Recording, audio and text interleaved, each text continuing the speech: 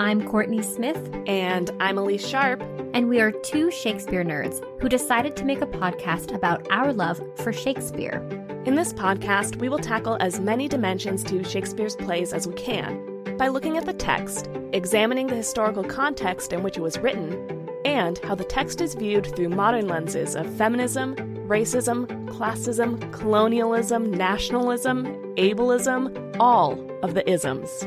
We will discuss how his plays shaped both the past and present, and, as actors, how his plays can be responsibly performed today. All while trying our best to approach his works without giving in to bardolatry. So, Shakespeare, anyone?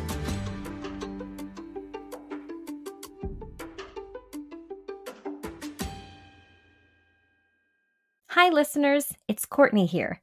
If you are listening to this episode after 2023, you might be wondering, who is this Corey Lee Smith host? When we started this podcast, I went by that stage name, Corey.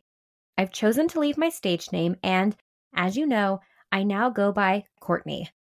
But before you enjoy past Elise and past Courtney's episodes in our back catalog, I wanted to clarify the name switch. Now that I've set that straight, I invite you to sit back, relax, and enjoy the episode. Hello, listeners. This is Courtney. Elise and I are so thrilled to continue bringing episodes of Shakespeare Anyone to listeners like you for free. We do this out of our love for Shakespeare, theater making, scholarship, and decentering dead white men. We put a lot of hard work into research, recording, editing, and generally producing a podcast. With that said, I'm here to remind you all that we have a Patreon page if you want to support our current work and our future goals that we believe Patreon will help us achieve. We've created a variety of support levels and continue to create exclusive bonus content for our patrons on a monthly basis. Our bonus content so far includes Shakespeare Stuff We Loved This Month posts, where we share the Shakespeare-related products we are obsessing over. Not only that, but we already launched bonus episodes. One is an extension on our conversation with Dr. Simone Chess about John Lilly's Galatea and early modern trans studies. And the second is a conversation with special guest Stephanie from Protest Too Much podcast, in which we review Joel Cohen's Macbeth starring Denzel Washington and Frances McDormand. Elise and I also discuss Shakespeare-adjacent content, like movies, TV shows, books, to name a few, and share those conversations exclusively to Patreon. These are incredible conversations you can unlock as a patron. We also have plans for additional bonus episodes, including more special guests, more film reviews, and even an Ask Us Anything. Distinguished patrons even receive exclusive voting power and snail mail. If you would like to join us and support the production of this podcast, or just check out the Shakespeare-themed names we've given the support levels, head to patreon.com/ShakespeareAnyone. The link will also be in our episode descriptions. And if you like what you hear, Elise and I would greatly appreciate it if you could rate, review, and follow us on Apple Podcast and Spotify. Your review might even make it on an episode. When you're done, be sure to follow us on Instagram and Twitter, and then tell a friend. Word of mouth is our best form of advertisement. Thank you for listening and all of the support you give us and the podcast. Now, onto the episode. Hi, Elise. Corey. Oh, in unison At the same time this time. We've been doing this a Enough whole year. Times. Yeah. Oh, that is true. Yeah. One whole year of podcasting. I guess almost when this comes out. But Just almost about. A whole year. Almost a year for the listeners, a year for us. How do you feel? It's been quite the ride. I feel like we've learned a lot, both about Shakespeare and about podcasting. Mm-hmm. It's been interesting to have gone from kind of this mid-pandemic new hobby into like, how do we keep doing this as our careers start up again? Yeah, a bit of DIY scholarship is kind of how I view what we're doing right now. Yeah, and also just figuring out how do the logistics change as our lives are in different places than they were when we started. Yeah. You're literally in a completely different... I'm literally in a new city. Still recording in closets, though. Of course. Yeah, we haven't gotten there yet. But that's okay. This is fun.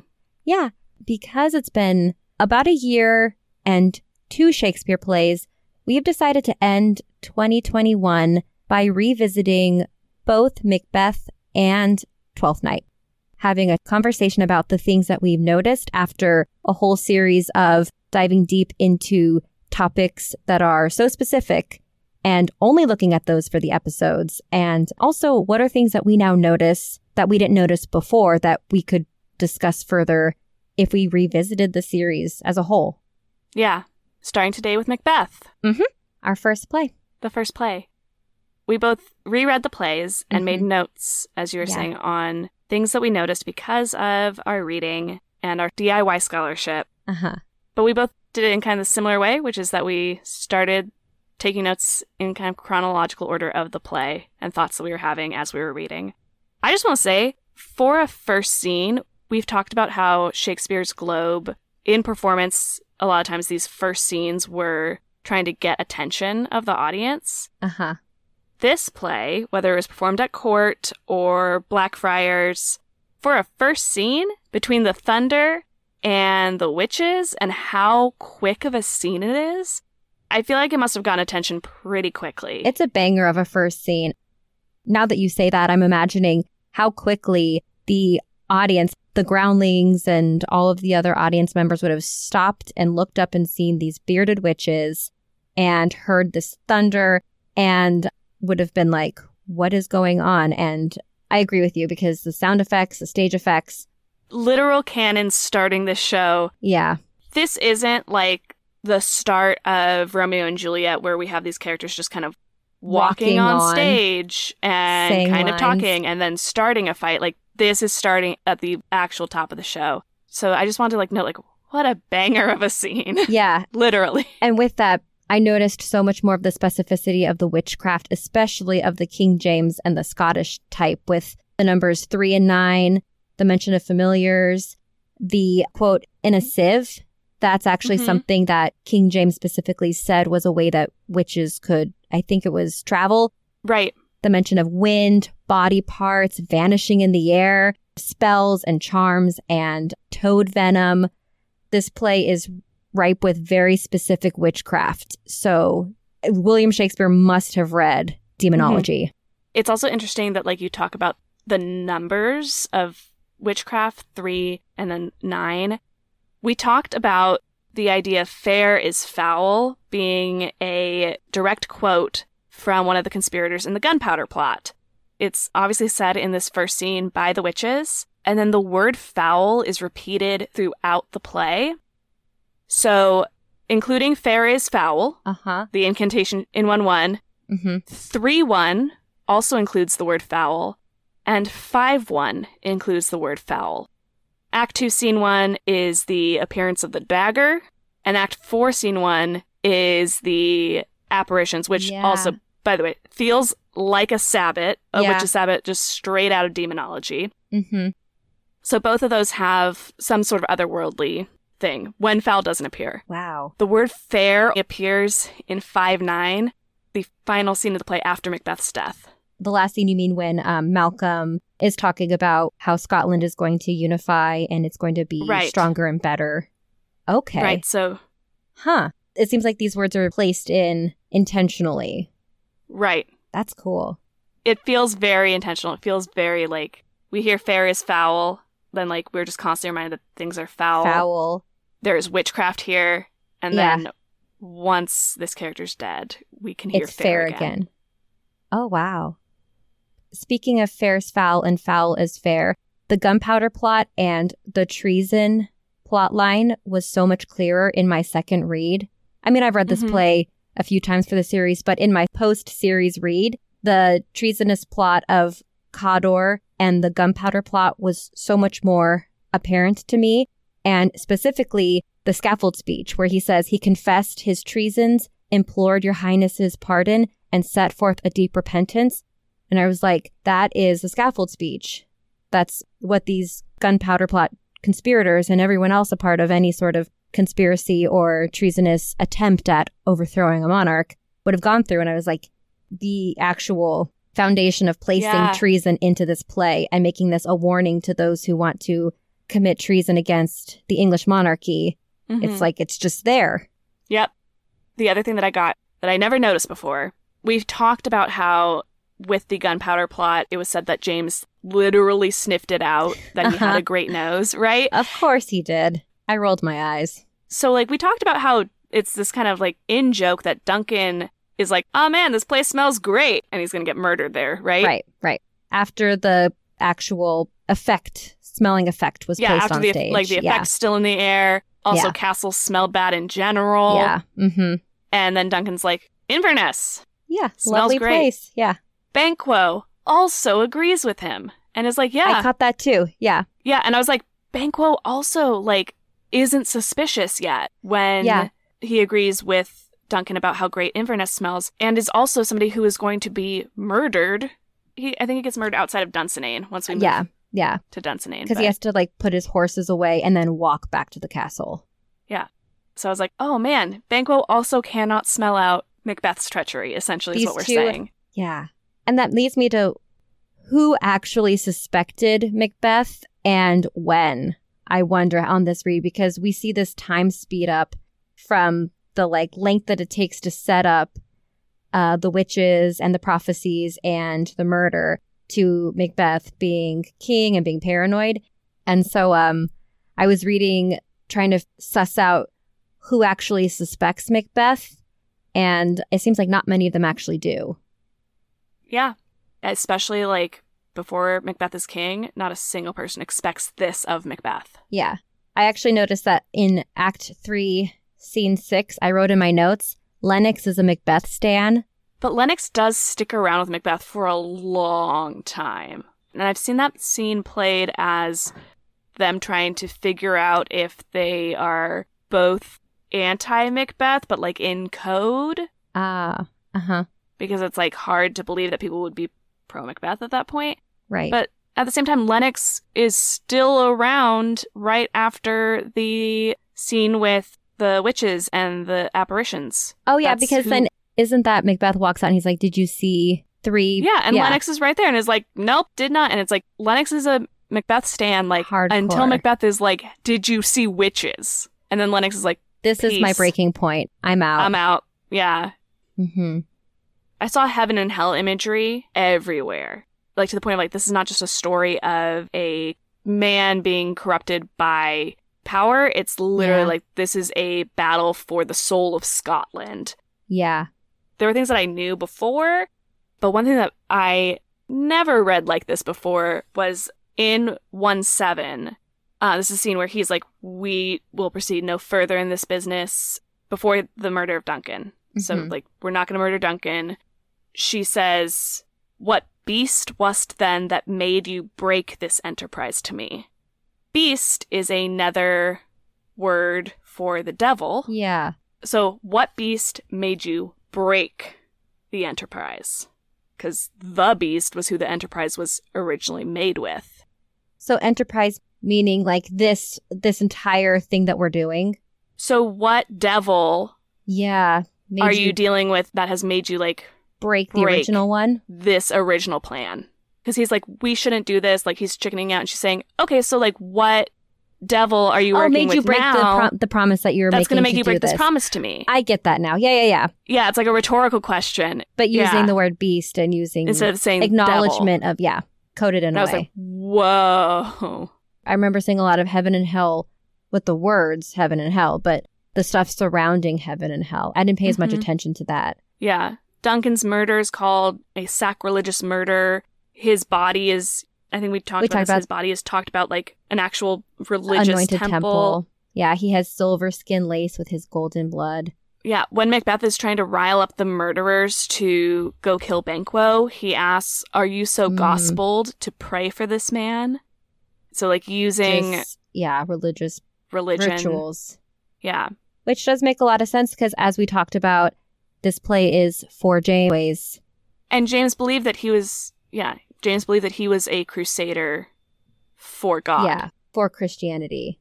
And then similarly to witchcraft, I also saw a lot of nature versus unnatural. 1-7, where Lady Macbeth obviously describes how she would do the unnatural child killing. Mm-hmm.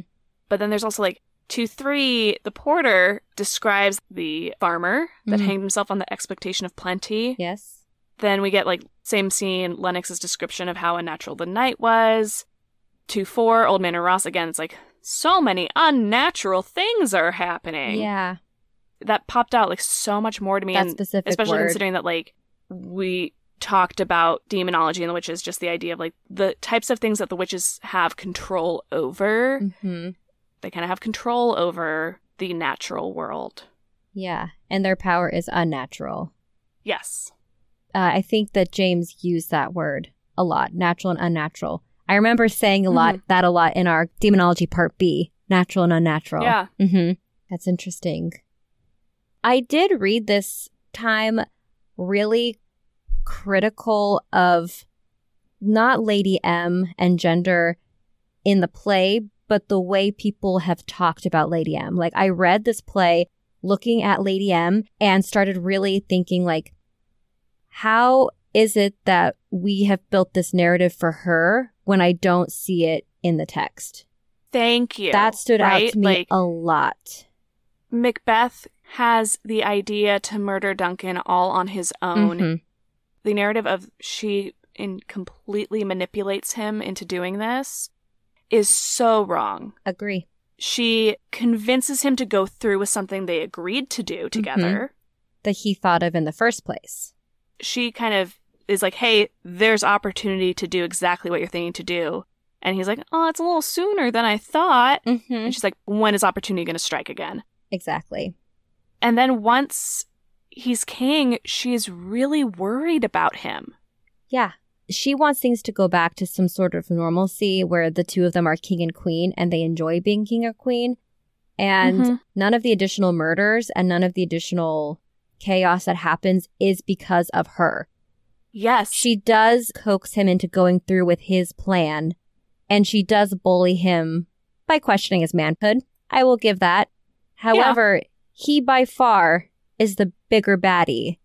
So he is not some innocent man who is led astray by women. I smell sexism in the air. I smell a lot of sexism. Yeah. Also, he purposefully leaves Lady Macbeth out of Banquo's murder. Fleance.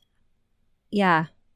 When I did this show, we talked about how that relationship is not about two people who are twisted and evil and work on each other. It's about these two people who understand each other so much.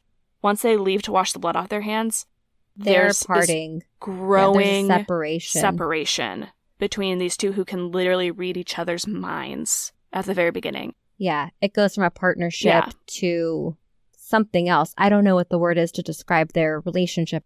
I clocked that the turnaround of Lady M's partnership in crime was around 3-2 when Macbeth tells her, be innocent of the knowledge, dearest Chuck. So murdering the king is not great. However, all of the chaos that was brought upon Scotland very much was not at the hands of her. Yeah, and that 3-2 scene is the next time we see them after 2-3, where Duncan's death is discovered. And they're both kind of trying to cover it in different ways. Once he's king, it's like, how about everybody leave so I can deal with my business? And also you, wife. Yeah. You don't need to know this. He no longer wants her to really be around in any sort of meaningful way. And then, like the end of the banquet scene, they are having two entirely separate conversations where she's trying to figure out what's wrong with him. And he's and excuse her husband. Spiraling about Macduff not being there. And after Banquo's Ghost, when it's just them on stage, there's just this like, what are you talking about? What is going on? All that to say, the popular narrative that exists about Lady Macbeth being evil, I don't think is there. I agree. Yeah. Just real quickly. Is there anything that you read this time that you went, that's interesting. I'd like to research that more? Actually, yes. I became very interested in what was a C-section like and what was childbirth like for women during early modern England. Because it's such a vital part of this play. That is the plot twist. That is the equivocation of the witches and Macbeth's downfall. And we have two mothers as the two Yeah. women in this play. We have two mothers in the play, but we have like the idea of, or the presence of three, because we have Lady Macbeth, whose child is just dead. absent on stage. On stage, but implied dead. I don't Right? feel like it actually implies, it says that she would have killed. Okay. So an absent child, but we can't determine why this child is absent. You know, also that child in real life was an adult by the time course. of the action of this play, right? Right. So But we have a mother who in a way is no longer a mother. We have a really good mother, Lady Macduff, who has many children. And then we have a mother who died during childbirth. right. The other Lady Macduff. Yes. So we have these three experiences with childbirth and motherhood that are very different. Mm-hmm. And I'd be interested to explore more of that, to see if there's more to that. There's a lot of patrilineage. There's a lot about men and their offspring. And what was that like? What was the thought of family like in the early modern era? Right. I also saw a lot of clothes being discussed, borrowed robes, like a giant's robe upon a dwarfish thief. It's nice, or a nice visual for someone who doesn't belong in a certain role at a time with sumptuary laws. Yeah. And I think especially with what we've discovered about how much costuming really helped tell the stories in Right. early modern theater. Yeah. That's what I saw. What did you see? I read a lot of harvest metaphors. Like, Duncan is really heavy-handed about how the seeds that he puts into the ground will take root and have a plentiful harvest. He says something like that to Macbeth and to Banquo when he gives up Prince of Cumberland to Malcolm. Is that just referencing that eventually the King of Scotland will be James? So, like, that's literally, like, Duncan's seed. Right. Just a metaphor. James believed to be descended from both Duncan and Banquo. Right. You know, or is it because of the witchcraft that, like, witches could have an effect on harvest? Yeah. Yeah, so I just saw a lot of, like, harvest or farming, agricultural references and metaphors. Yeah. Or, like, in 1600, was there a potato famine? Uh-huh. I'm interested in finding out what's in there. What is going on? There's a lot more in there about harvest than, like, evil Lady Macbeth. Yeah. Once you, like, dig through all of the really apparent themes and references, witchcraft, treason, religion, there's a lot of stuff under there. Yeah. Yeah. So yeah, that's what it was like revisiting this play that I thought I knew really well, because I've read this one like 100+ times. I believe that. 100% believe that. Yeah. And same for me, who I'm not at 100, but still, now that we've had this conversation, I kind of want to reread it again to see these other if things. you see what I saw in, like, reverse. Yeah. Endless loop. Anyways, that is our Revisiting Macbeth episode. Thank you for listening for a whole year. Thank you, everyone, so much. A whole year. I'm Courtney Smith. And I'm Elise Sharp. This is Shakespeare, Anyone? Thank you so much for listening to Shakespeare Anyone. Works referenced in this episode are available in the episode description. Our theme music is Never Ending Minute by Sounds Like Sander. If you would like to support us, it would help us out if you would hit the subscribe button, like us, leave a comment, write a review, share us on social media, tell a friend about us, all the things. We'd appreciate it. You can also support the podcast at patreon.com/ShakespeareAnyone. Patreon patrons get access to exclusive bonus content throughout the year. The link is also in the episode description. For more, you can visit our website, ShakespeareAnyone.com, follow us on Instagram at ShakespeareAnyonePod, or Twitter at ShakespeareAnyone. For Twitter, that's ShakespeareAny and the number 1. Every other platform is spelled out like the name of the podcast. Now, because you listened all the way to the end of the credits, here's a completely random Shakespeare quote for you.